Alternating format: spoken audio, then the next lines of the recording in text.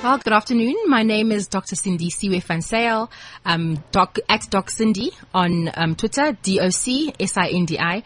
And I'm here to speak about SIDS, which is Sudden Infant Death Syndrome. And I have a very special guest in the studio, Lily Stewart, and her daughter, Kutsi. And they've managed to turn what was a tragedy for the family into something really positive. So without much ado, let's go straight to Lily. Lily, tell us your story. Thank you, Cindy. Or thank you, Dr. Cindy. This is, it's an emotional journey. Yes, it is. This whole losing a baby situation. Yeah. It's unnatural. That's number one. It's unnatural because we always believe that we should bury our babies, our children should bury us instead of the other way around. So, yeah, I don't even know where to start. Let me maybe explain what SIDS is. It's mainly known as cot death. That's how it's normally referred to. Yeah. Where your baby goes to sleep and don't wake up. Yes. So that's basically how it is. It's sudden, it's not expected, and yeah, your baby is gone and you're left with. Normally, mothers who are breastfeeding will be left with all that milk. Yeah. There's all sorts of situations that come with it, but nothing is as big as the emotional element that comes with it. Yeah. And that's why I think that's where the name came from. SIDS for Sudden Infant Death Syndrome is self-explanatory. And of course, we also called it cot death because, as you've said, most babies were put to sleep, and the next time that the caregiver went to check on the baby had passed away. And I remember that when I was in university, there were all these tips on how to, your baby mustn't sleep on its tummy, your baby mustn't sleep on its back, you have special pillows.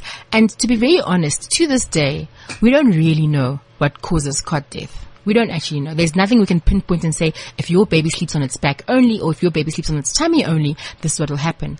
But what I want to know from you is, your family, your husband, your children, how was that? What happened after you found Asante had passed away? Okay, the craziest thing about my situation was that my family was there, but with that kind of thing happening, I basically withdrew. And I was not really there for my family. My pain, I internalized my pain, and at that point, nothing else mattered at all. My family was there. I knew my children were there, but at that time, all I wanted to do was die, really. I willed God to take my life. I hoped that I would go to sleep and not wake up, but each time I would wake up.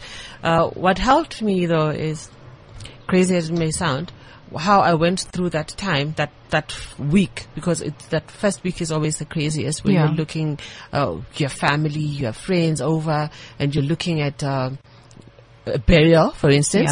Yeah. I went to my doctor. My doctor gave me Valium. Okay. And that is what helped me cope. Because it helped you to sleep. Yes. Not only to sleep, it helped me to sleep, yes, but not only to sleep, but to be able to think clearly. Because what happened with me, my family did not really interfere. Everybody was around me wanting to know what I wanted done, and I was very clear on what I wanted done. Yeah. At every given point, I was able to answer any question, and nothing was done that I did not want done. Yes. Us black people, we don't, no, maybe that's the wrong statement, but we don't really believe in, we're not much for cremation. Yes. Or we were not. My baby was the first one that was cremated in my family. So no one fought you, no one, so you, as you're saying, you were very articulate about what you wanted and how you wanted Asante to be buried, cremated, and no one fought back with that. Culture, nothing was brought up in that regards. No. Okay, that's fantastic. It works out if you actually know what it is that you want. But I think that I was all guided intuitively that this is what's the right thing for my child. I couldn't, for instance, I didn't want to leave her at a cemetery or at a burial site. I couldn't bring myself to do something like that. And that's part of the nurturing process, clearly. That's part of you're a mom. This is your baby. You need to be there for your child. And I understand why you would have chosen to cremate Asante and have her ashes with you, because you were still being a mother. Yes, that is true. I'm happy to see her every day. it's going to be a year shortly. In March, it's going Yes, to be a I year. know, yeah. But I think I've come a very long way. Yeah. And also, honestly, it's been the meds as well. The meds and my psychologist sessions that have done a great deal for me and my family. Initially, we all of the family had psychologist sessions. Yes. And everybody got counseling. I'm still getting counseling to Yeah. date.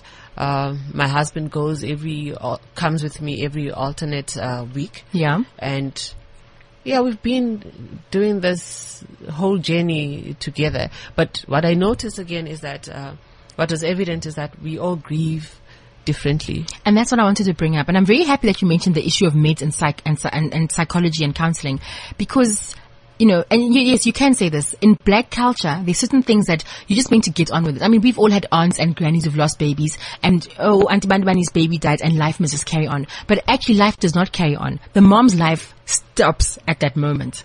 And so what made you seek help out? What made you think, you know what? We're going to go for therapy. We're going to go for family counseling, because that is actually very crucial in a situation like this. What made you go for therapy? After everybody had left, everybody has gone. Yeah. After the whole thing, you know how then life has to go on. Yes. Now we're just left as a family. I couldn't get out of bed. I couldn't leave bed. My windows were always shut, my curtains shut, and we actually have shutters in our house, so that my room was always in darkness. I would not get out of my room. I was always in pajamas. And my sisters would come to see me every day. They were checking on me every day. And then this one day, my sister walks in and she starts shouting at me, you know, shouting at me about, I have to get out of bed, get out of your pajamas, go sit outside, and we have to put this cot away. You lie here like a mother still waiting to get her baby back. Or, she just came in and took over. And I think that is what I needed. Because when on that day, I was actually thinking, I'm going to go and sit on the road and have somebody bump me or a car come and you had no hit will me. to live. Yes, I didn't want to leave. Yeah. And the only thing that was keeping me from doing that was that I didn't want to cause now somebody else the trauma of having killed somebody and their family, the whole thing that I've been going through. I didn't want to cause that for anybody. So when my sister came in and took charge, she called a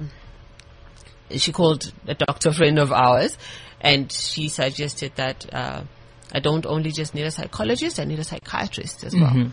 And together, everybody works together to book me into an institution. Oh, so you were admitted, and how long were you admitted for?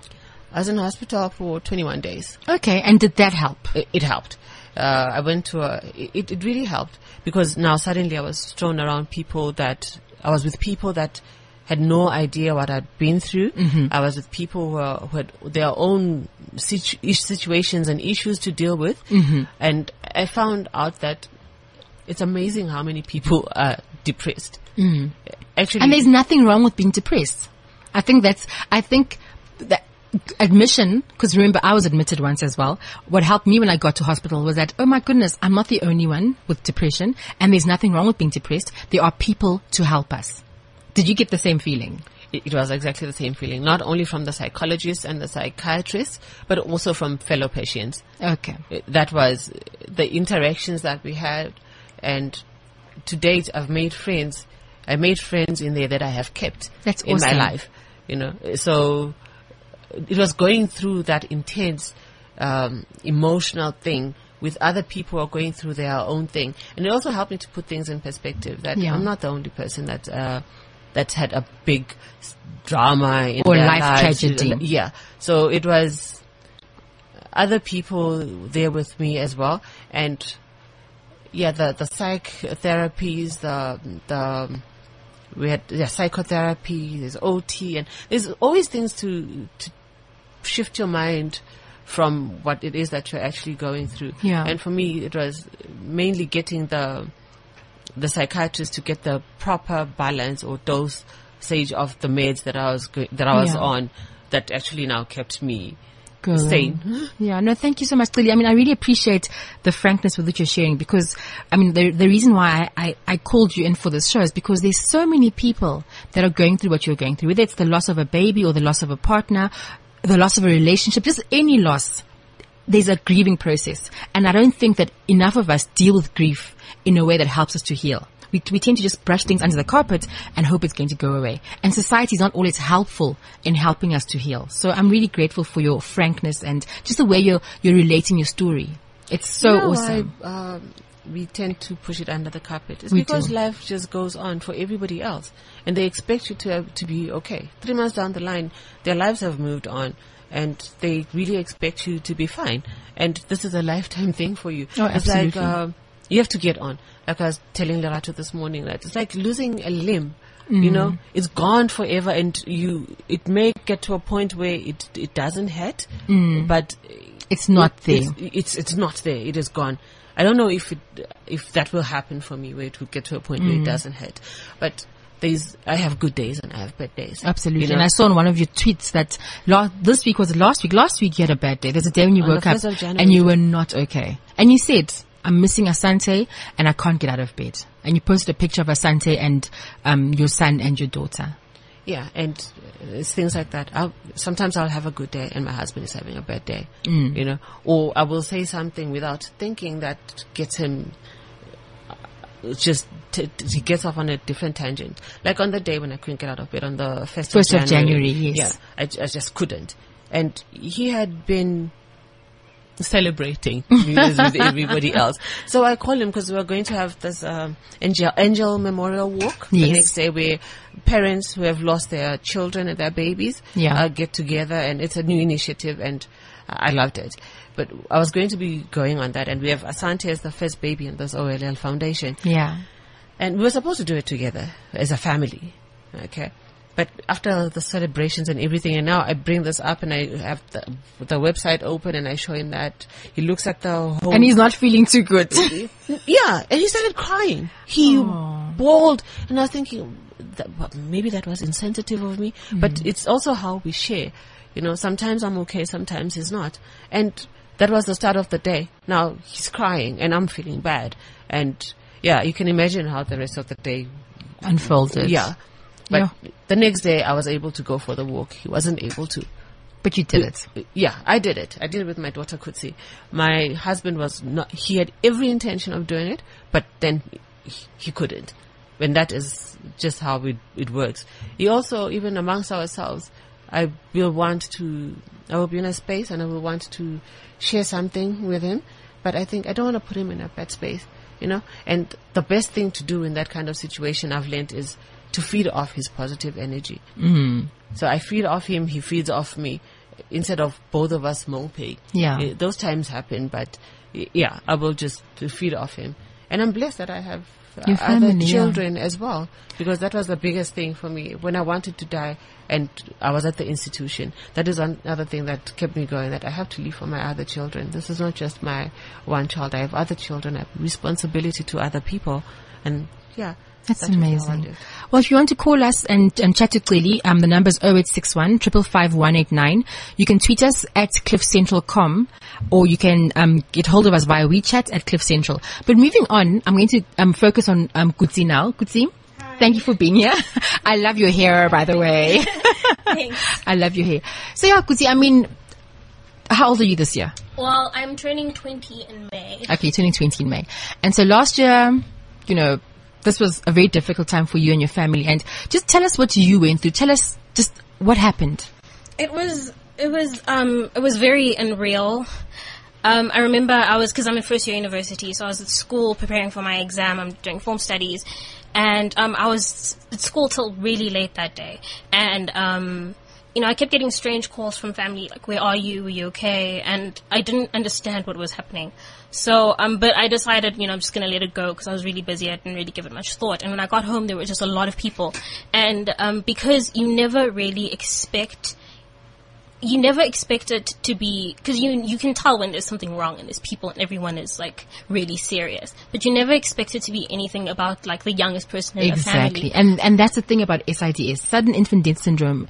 It's let it be the granny or let it be the eldest child, but not the baby, but the baby. And that is the thing with it. Exactly. I was, it was really like a shock because, And then I obviously assumed that something had happened to like either my mom or my dad, and everyone was like really beating around the bush, and I saw that my parents were fine and my sister was fine. When I woke up that morning and I left for school, she was happy, and it was a great morning. So for things to unfold that way, it was very unexpected. And I think I didn't react for a while because I couldn't really understand like how it could even be possible. And, but you know, it was a really tough time. I know everyone goes through really, really tough times. And, but this is, I think, one of the most difficult things that I've ever gone through. And I wouldn't wish it upon my worst enemy. It was really difficult. Because it also wasn't just, you know, someone, being taken away from you. It's like the closest person, the closest people in your life. And I had all these expectations, you know, being a big sister, and I just was hoping to be like the best sister in the world, and I had all these things that I was looking forward to going through with my sister, and that was all taken away from me, and it wasn't easy. And in terms of the medical care or just the medical explanation, Gutsi, did you find that the doctors, the psychologists, the psychiatrists, did they explain things properly to you? Did that help you? Were you then able to speak to Wemusa, to your friends? You know, did that make a difference? I got a lot of support from my friends. I did do a few psychology sessions. I did speak to somebody, but I'm also an introvert, and I prefer to deal with things by myself.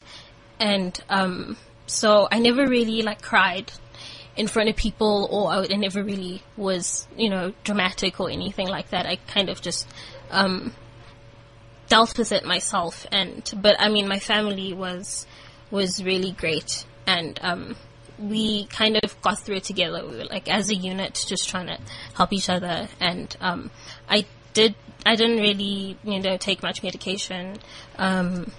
If I needed a sleeping pill every now and then, that was like the most that I ever. Yeah, but I think also because I didn't want to be indulgent, because I felt like my parents were going through more pain than I was, because you know, it's their child. So I didn't want to attract a lot of attention and take attention from where I felt it was needed most. And so it was mostly trying to be with the family and support the family. Yeah, that's amazing. And yeah, it's a very difficult topic, but I'm happy that we're talking about this, because as I said, there's so many families that have gone through this. And I mean, I can testify as a medical doctor that many times when a family has lost a child, that marriage does not survive. You know, we always say, just amongst ourselves, not always, and not all of us, but I know that amongst my close friends, we'd say 2 years. We give that marriage 2 years. And sure enough, if you're to follow up and find out what happens to couples after they've lost a child, they'll either survive that period and become stronger and make everything out for good, or they won't survive it. And I'm just glad to have you in studio, because after the song break, we're going to come back and see how you were able to turn this tragedy into good, and what is and all the blessings that have happened after you started the Asante Stewart Foundation.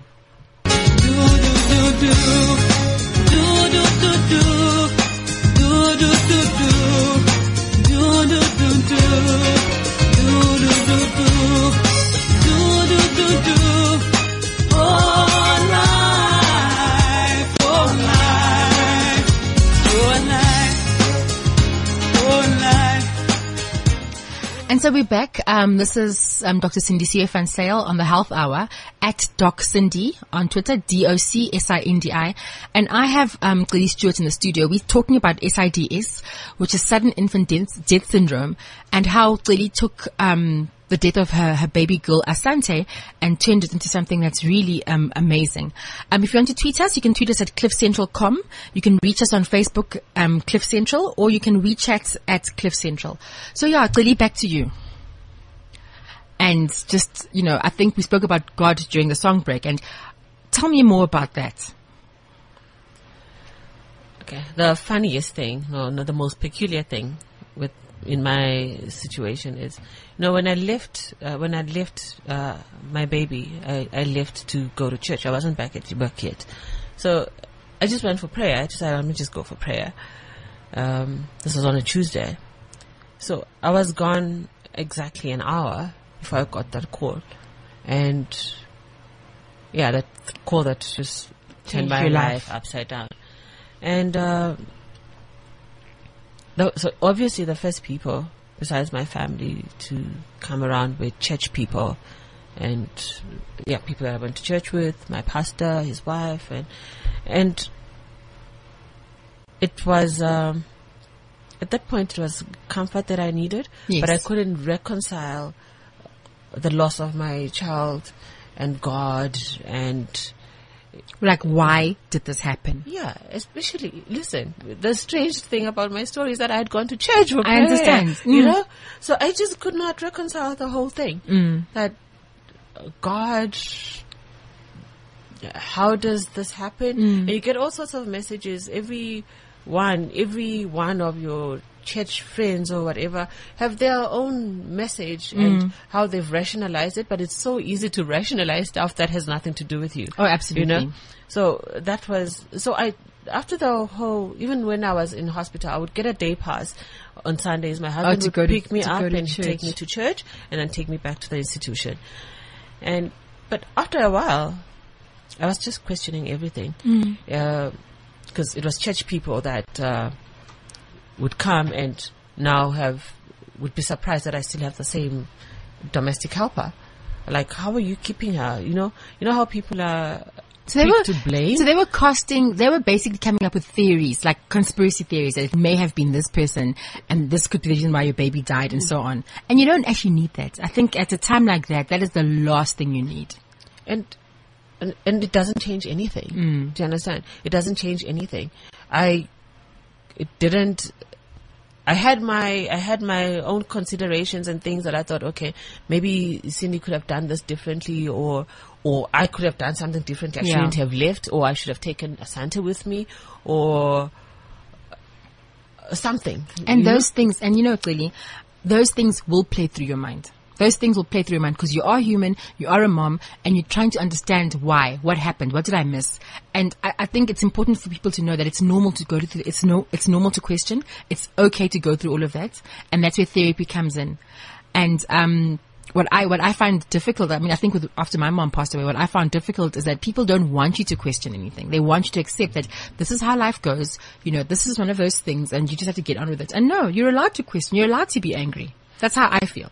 The You're allowed to be element angry. is something else because it never ends. I don't know when it ends, but for me it hasn't ended. Yeah. Like every second week or every month I will find something else to blame myself about regarding that situation. So it's always something adding on. Or, like last week I thought, okay, maybe because my sister's just had a baby as well. Yeah. Maybe if I had breastfed my baby. Because I decided not to breastfeed. And to formula feed, yes. So it's small things. And my sister has made the same decision. Yeah. So I was thinking, maybe that's what went wrong. Yeah. Because if I had been breastfeeding, then I would not have left her. Because I carry the food, so... She has to go where I go. Exactly. So maybe if I had been breastfeeding, this would not have happened. It's always something adding on. And it's always like that. Yeah. And I think what is so fortunate about you, Claudia, is that you speak out. Talking these things out makes all the difference. And if I can say this, as a medical doctor and as a person that's got a psychology degree, you need to speak these things out. If you, whether you're journaling it or you're telling the tree in the garden or you're telling your dog, you need to say these things because if you articulate them, they're out and you can start making sense of what it is that you're feeling inside. But bottling things inside, it just adds up. And one day you're like, I'm done. I'm done with this life. I'm done with everything. So I'm really glad that you say all of these things out. It's not all the time though. It's not everybody that is able to do that. Yeah. And two, it's not every time that you really even want to talk about it. So it's also relational. I can talk to my children. I can talk to my husband, but also I don't want to be talking about it all the time. Yeah. The rest of my family, yes, but I cannot sit down and have a whole conversation about it or a whole discussion because really, people have moved on. Everybody has moved on. Life goes on. Exactly. So, also another big thing for me was keeping my domestic helper. Yeah. That's interesting. Why? It was because I felt that she was also depressed. She was also grieving. Oh. Do you understand? Yeah. So She loved Asante. Yeah. So now telling her that there's no more work for you, you go back home and she would have been thrown back to a family that did not understand what she was going through at the time. Yeah. And with us, we were able to go through the same thing together. Really. And it's also to show her that really it's happened. I don't blame you. We don't blame you.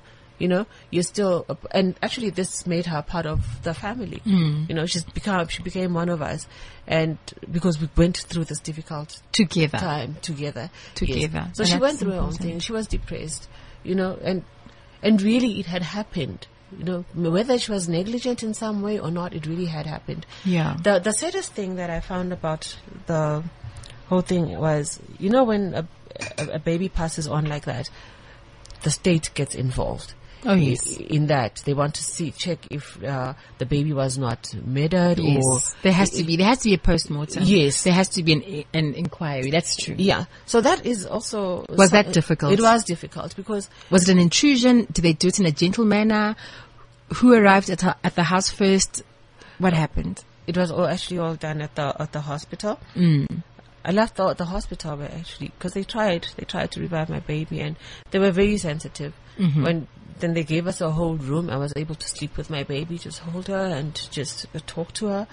And then my baby was taken away with all kinds of tubes that they could not take out of her because of the post-mortem. Yeah, the forensic pathology does get involved because they need to do a post-mortem and rule out everything. They need to rule out foul play. They need to rule out everything. And it's always difficult for mothers to understand. So I know what you're going through. Yeah, I know what it must have been like. And after everything had been done, and I went to see my baby, just disfigured because it had to do a whole lot of things. So yeah, but I insisted on bathing my own baby. I bathed her myself. I changed her. I dressed her up myself, and I did everything myself with my mother. Okay. And I also had a godmother who was very supportive. So. And my husband, who didn't want to see a whole lot of things, but he wanted to be there for me.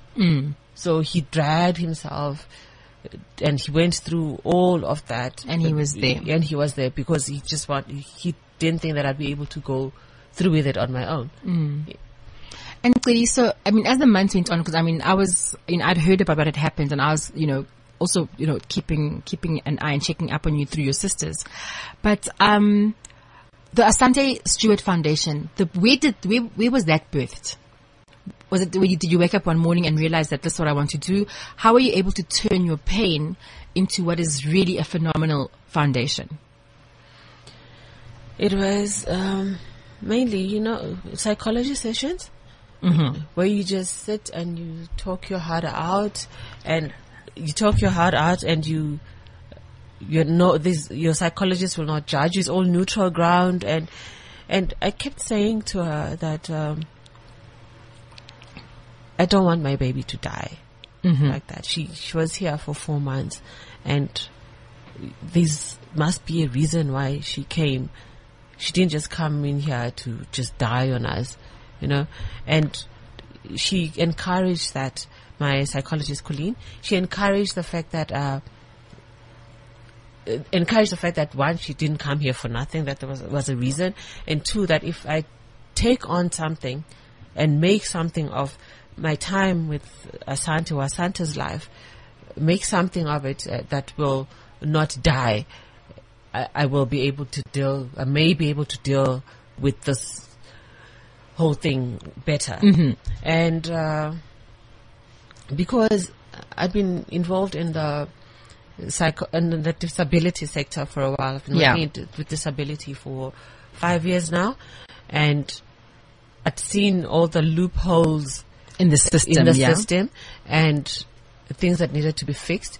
Like, for instance, there's interventions that we put in would come in with already grown or adult people with disabilities. Yeah, and it's difficult for them to be able to grasp some kinds of concepts and things around that. And mainly, for me, it was the educational element.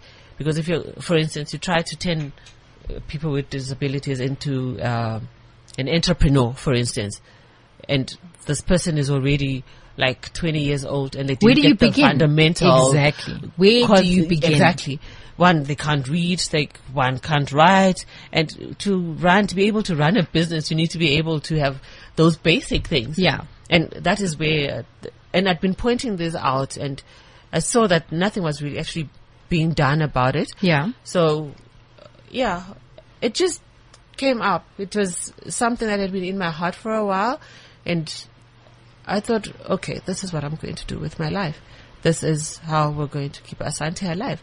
Asante will outlive all of us, you know, in this foundation. And that is how it was birthed. And so setting it up, was that difficult? I mean, how does one set up a foundation? I've never set up a foundation.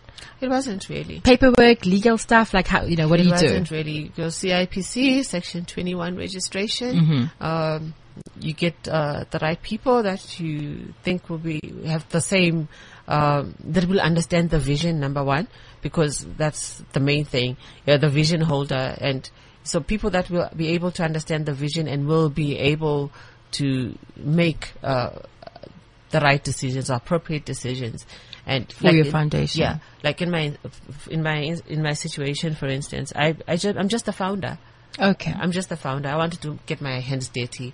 I'm the one that actually goes out there and works, you know, and the major decision making on the management and the administration of the stuff, I leave to my executive committee. Okay, so you've got a committee of people that do stuff. That's really fantastic, because I think trying to do everything on your own, or trying to be everything to everyone would have also been problematic.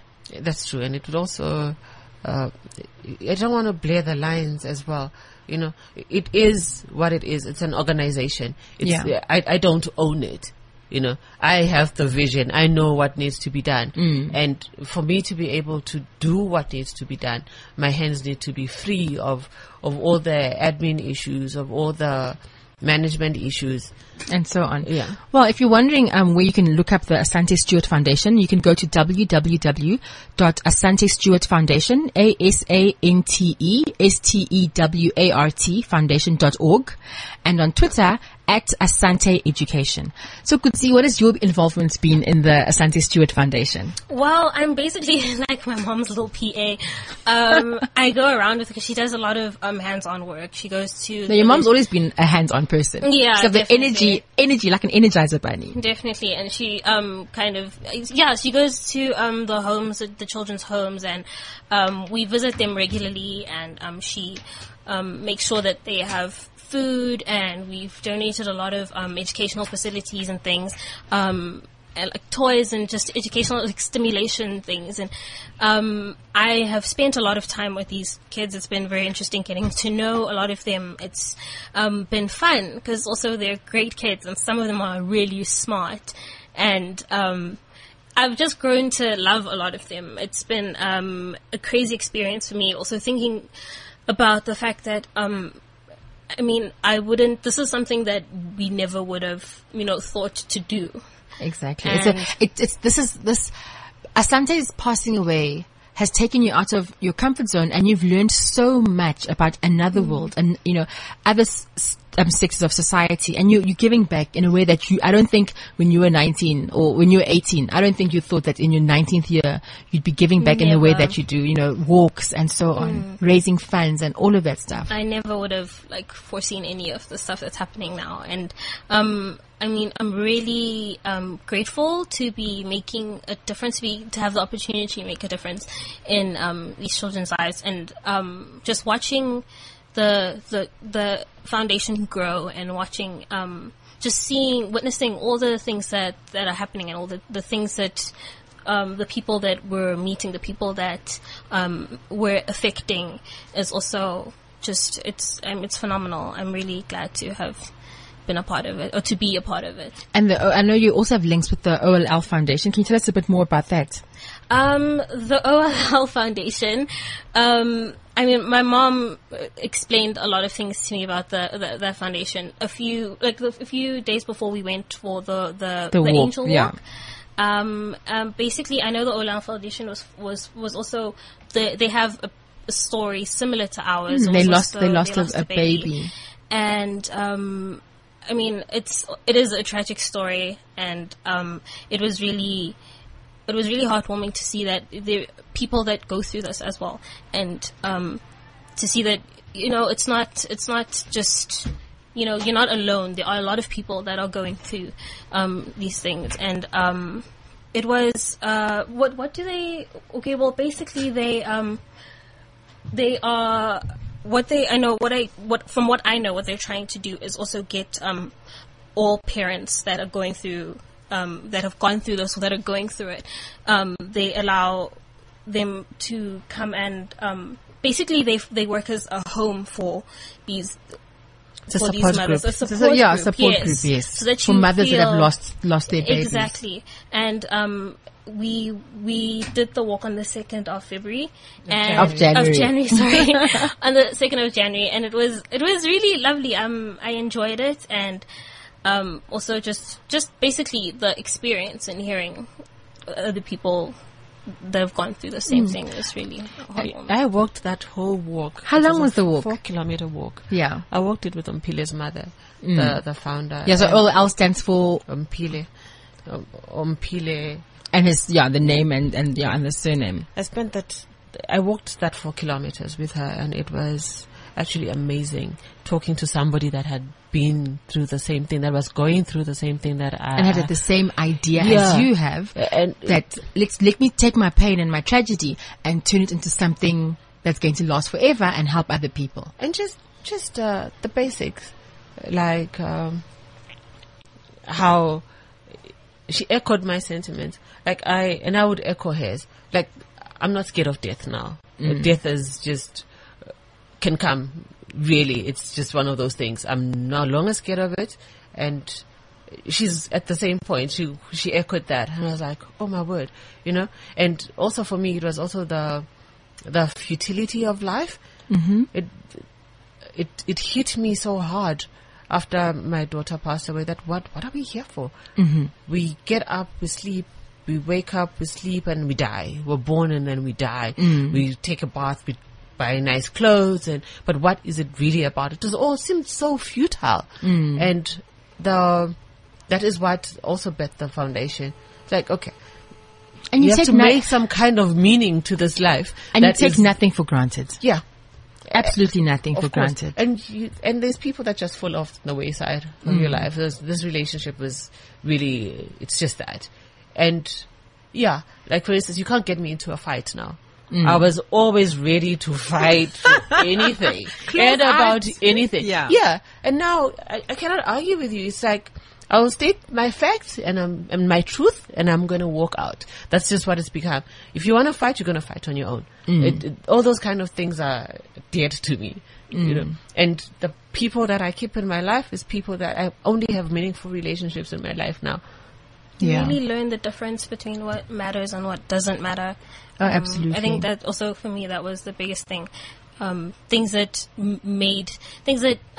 affected me so much before I lost my sister didn't really affect me that much afterwards, because I felt like, you know, I've been through so much worse than, you know, whatever is happening. Like in the color of my hair or the color of my lipstick. And it really doesn't matter. There are worse things in life, and there are things that really matter and things that, you know, that don't at all. And you invest your energy in the things in that the right matter. things, exactly, like the Asante Stewart Foundation. And in terms of, I see on Twitter it's Asante Education. Do you raise funds for children? What kind of stuff are you doing? Are you raising money for wheelchairs? Are you accessing? What do you do for families? What can people expect if they come to ask for help from the Asante Stewart Foundation? It's actually been an interesting journey, Cindy. It's been an interesting journey, Cindy. It's been. It started off as my vision was just to give bursaries and to children that with disabilities, but the start of the journey was something else. To find children with disabilities, I had to go into the townships. Okay. And that was number one on my agenda, was transformation. Children with disabilities and people with disabilities from previously advantaged communities, I'm saying. Oh, the disadvantaged communities. The advantaged ones. Those those are taken care of. Okay. I promise you. You'll find your homes, and Or a wheelchair-friendly house, and Yeah, okay. and their centers, they're kept in centers, they're well taken care of. Their families go visit weekly, and they have the money, they have the means to look after their children. And then with the black community, it's totally different. One, found that the children get hidden. Some people will not bring their children out. People are embarrassed by their disabled children. And so we have a lot of children that are locked up and never see the sun, So that was one of the first things I discovered. So how did you find these children? How did you find these hidden children? When I went to the center, I went to, there's a lady that I worked with, because I worked with disability. She would always talk to me about her child with a disability. And so that was my first point of call. I was talk to her. Where does your child go to school? Where? And she told me child is in Kagiso at a Rekopane Inclusive Development Center. And that's the first place that I visited. And that's the first place that we adopted as a family, not as the foundation, but as a family. And when I got there and sitting with this lady, Ms. Nuki, the founder of the education centers, it was eye-opening. And she told me a whole lot of things. She referred me to she mentioned a lot of things, and that got me opened my eyes and took me on a search, like literally, and you talk to people on the streets about disability. I got on a community radio in Kagiso, and people would come out and tell you about their neighbor who has their child there. When you go talk to the neighbor, it's black people and Boloi, and also they don't know what to do with the child, and they don't have access to resources and information. So in that way, we were able to get a lot of children out of the homes. The children that we found and children that were reported, we'd get them out of their homes and place them at the center. Okay. Oh my goodness, Thuli, that's amazing. So we have people that have been keeping their kids in their houses, locked up, and not, these kids are not stimulated, absolutely nothing. No. And the worst thing about it is the girl children. I don't know about the boy children. The girl children get sexually abused as well. They become sex things. Those are the easiest people to abuse because they can't talk, depending on the severity, disabled of the disability. They can't talk. They cannot express themselves in any way. And I've changed the nappy, and I was like, oh my word, because you'll have the profoundly disabled ones cannot even be toilet trained and things like that. And you're like, this is not right. You change a nappy and you know that there's something this child has been right sexually there. abused. Yes. And where do you take that to? Because even the lady, the founders of the center, the caregivers will have noticed these things, but they don't know who to talk to. Exactly. And they don't know how to handle the matters like this legally. So what we've been able to do is got a doctor now who's committed to go see the children every fortnightly. That's fantastic. So you've got a doctor on board who's now visiting that center every 2 weeks just to check on the kids and so on. 2 centers. Yeah. The 2 centers, the one in Primrose as well. We're working on basically the other townships as well. We have Soweto, we have Alexandra, we have Tembisa. Yeah. And we have Vosloorus as well. Springview, that side. There's a great need for early education or early stimulation centers, similar to the ones that we're already working with. And the biggest thing that I found is the transformation. The transformation meta is a big thing. We have, I've approached the National Council for Persons with Physical Disabilities in South Africa. They run Casual Day. They run the Nappy Run. Okay. They raise a lot of funds in that way. But the funds that are raised are not necessarily channeled in the right way, in my opinion, where they should actually be channeled. So what you're saying is that we need to now make sure that funds are filtered to even the townships and places that need the money. Yes, that need it most. Okay. That need it most. So we are in conversations about that. I started this transformation conversation with them 3 years ago. Okay. That before Asante was Asante. conceived or anything. Yes. Okay. So this is now a loophole that you had noticed within the system. Yes. Okay. That the townships are not. They don't have a presence in the townships. Yeah. And that is what they need. to be able to call themselves a National Council for Persons with Physical They need to Disabilities. be everywhere. They need to be everywhere. They need to be where the need is great, and that's our agenda for South Africa: transformation in the townships, making sure that those children, the parents understand, the community understands how to handle this kind of situations, and also for South Africa is also the children without disabilities. Yeah. My belief is that when you start them young, get them at a young age, that is when you can make the most difference. The future generations will be inclusive, properly inclusive. To teach your children. We have a program where we go to the schools, teach the children without disabilities, teach them about disability, make them, sensitize them. Exactly. And they will grow up in that way. They will grow up having embraced disability. And more accepting of exactly. children with disabilities. So the diversity is not just about color and culture, and it's also just making sure that this is a person. This one legs does not have, or whatever's limbs but they're do not still work. a person. Yes. And children are more receptive of things. So if we get them at that young age, then that will have made a big difference. And number 2, with our children, the children is we have all sorts of storybooks. For instance, have you ever seen a storybook with a child with a disability? No. The pictures. So that's the kind of difference that we need to make. We're talking about it with Kutsi. Write a book. Let's write those toddler books. Well, if you ever need someone to do illustrations, I've got the perfect person with cartoons. Just, you must get a hold of me. Thank you. So that's the kind of thing that the world needs. It will start here, but the world needs it. That's amazing, clearly. And just in terms of, really, I'm shocked. I'm totally taken aback by that. I'd never ever thought about that. We don't have storybooks for children with disabilities. And in terms of at the hospital level, when a child is born with profound disabilities, I know that there's counseling done and so on, but aren't those parents then followed into care? Like, why would a mother or a caregiver take a child home and hide that child? Wasn't she counseled sufficiently? Doesn't she know? It's like lack of follow-ups. Okay. It's follow-up. So maybe there needs to be work done at the hospital level as well and clinic level. Mm-hmm. And also have your social workers. Let's have our social workers visit these people. Let's have a database. At the hospitals, we know that these are the mothers that got children with disabilities, that birth children with disabilities. Let's have a whole database and follow up. And not only on just support for the mothers, but also support for the children. There was this story that made headlines late last year about this South African woman with 3 children with disabilities that killed them in London. Oh yes, I remember that story. Yeah. It's lack of support, and that was her story as well. She didn't have sufficient support.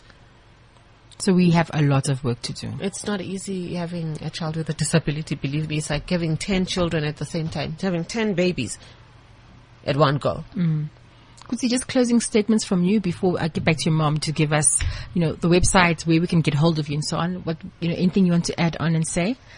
Not really. We're on Facebook and Twitter, and what's your Twitter handle? The Twitter handle is my Twitter handle is at Kutsi. You can follow me. It's just at KOOTSY. Okay. Yeah, that's so you're on everything. Twitter, Facebook. I'm on Twitter. I'm on Facebook. I'm on Instagram. And I'm on YouTube as well. Oh, fantastic. I should watch your YouTube videos.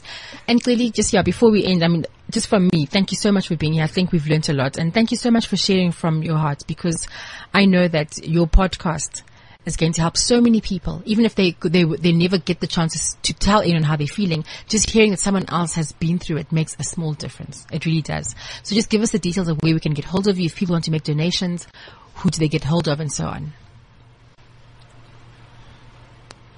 Donations are always welcome. Yes, please. Especially, we have a program, Adopt a Child program. Okay. Specifically for families and individuals. Just take on the financial needs of one child with a disability. We have the Adopt a School program that's now geared for organizations. Okay. And corporates. And corporates, yes. So where you will now take up a whole school and look after them. So that's a big thing. And also pay a caregiver salary, because those are the biggest people. Those are the most we need to look after those people because they look after these children. But the ones that we have at this point, they're getting a stipend of 400 rand. And that's not a lot of money. That is nothing. That is not a lot of money. Yeah, especially on the work that they do. They yeah. change nappies. They do all sorts of things. They feed the children. So for donations, you can send them to admin@asantestewartfoundation.org, and also you can email me on celi@asantestewart.org, and we have our PR person that if you need anything, you need any kind of information, or you want to share something, or you need us to get involved in anything, we have Lerato@asantestewart.foundation.org. Okay, so Celi is CELI. You can follow her on Twitter @Celi Stewart, CELISTEWART, and you can get more details from there. But thank you so much, Kutsi and Celi, and all the best with your foundation. You have one thing I to just say? have one more thing to say for like the young people that can't really afford to make donations and things. Hands-on work is a lot of fun. I know I wouldn't be able to make any kinds of like financial donations, but hands-on work is a lot of fun. I enjoy it, and I'm not a very active person. So if you're interested in doing anything, just like get in touch on Facebook or at AsantestewartFoundation.org, and just make yourself available, and we'll tag you along for anything that we're doing. It's a lot of fun, like I promise. And the kids are loving. They'll make a huge difference in your life. It's a lot of fun. Thank you so much.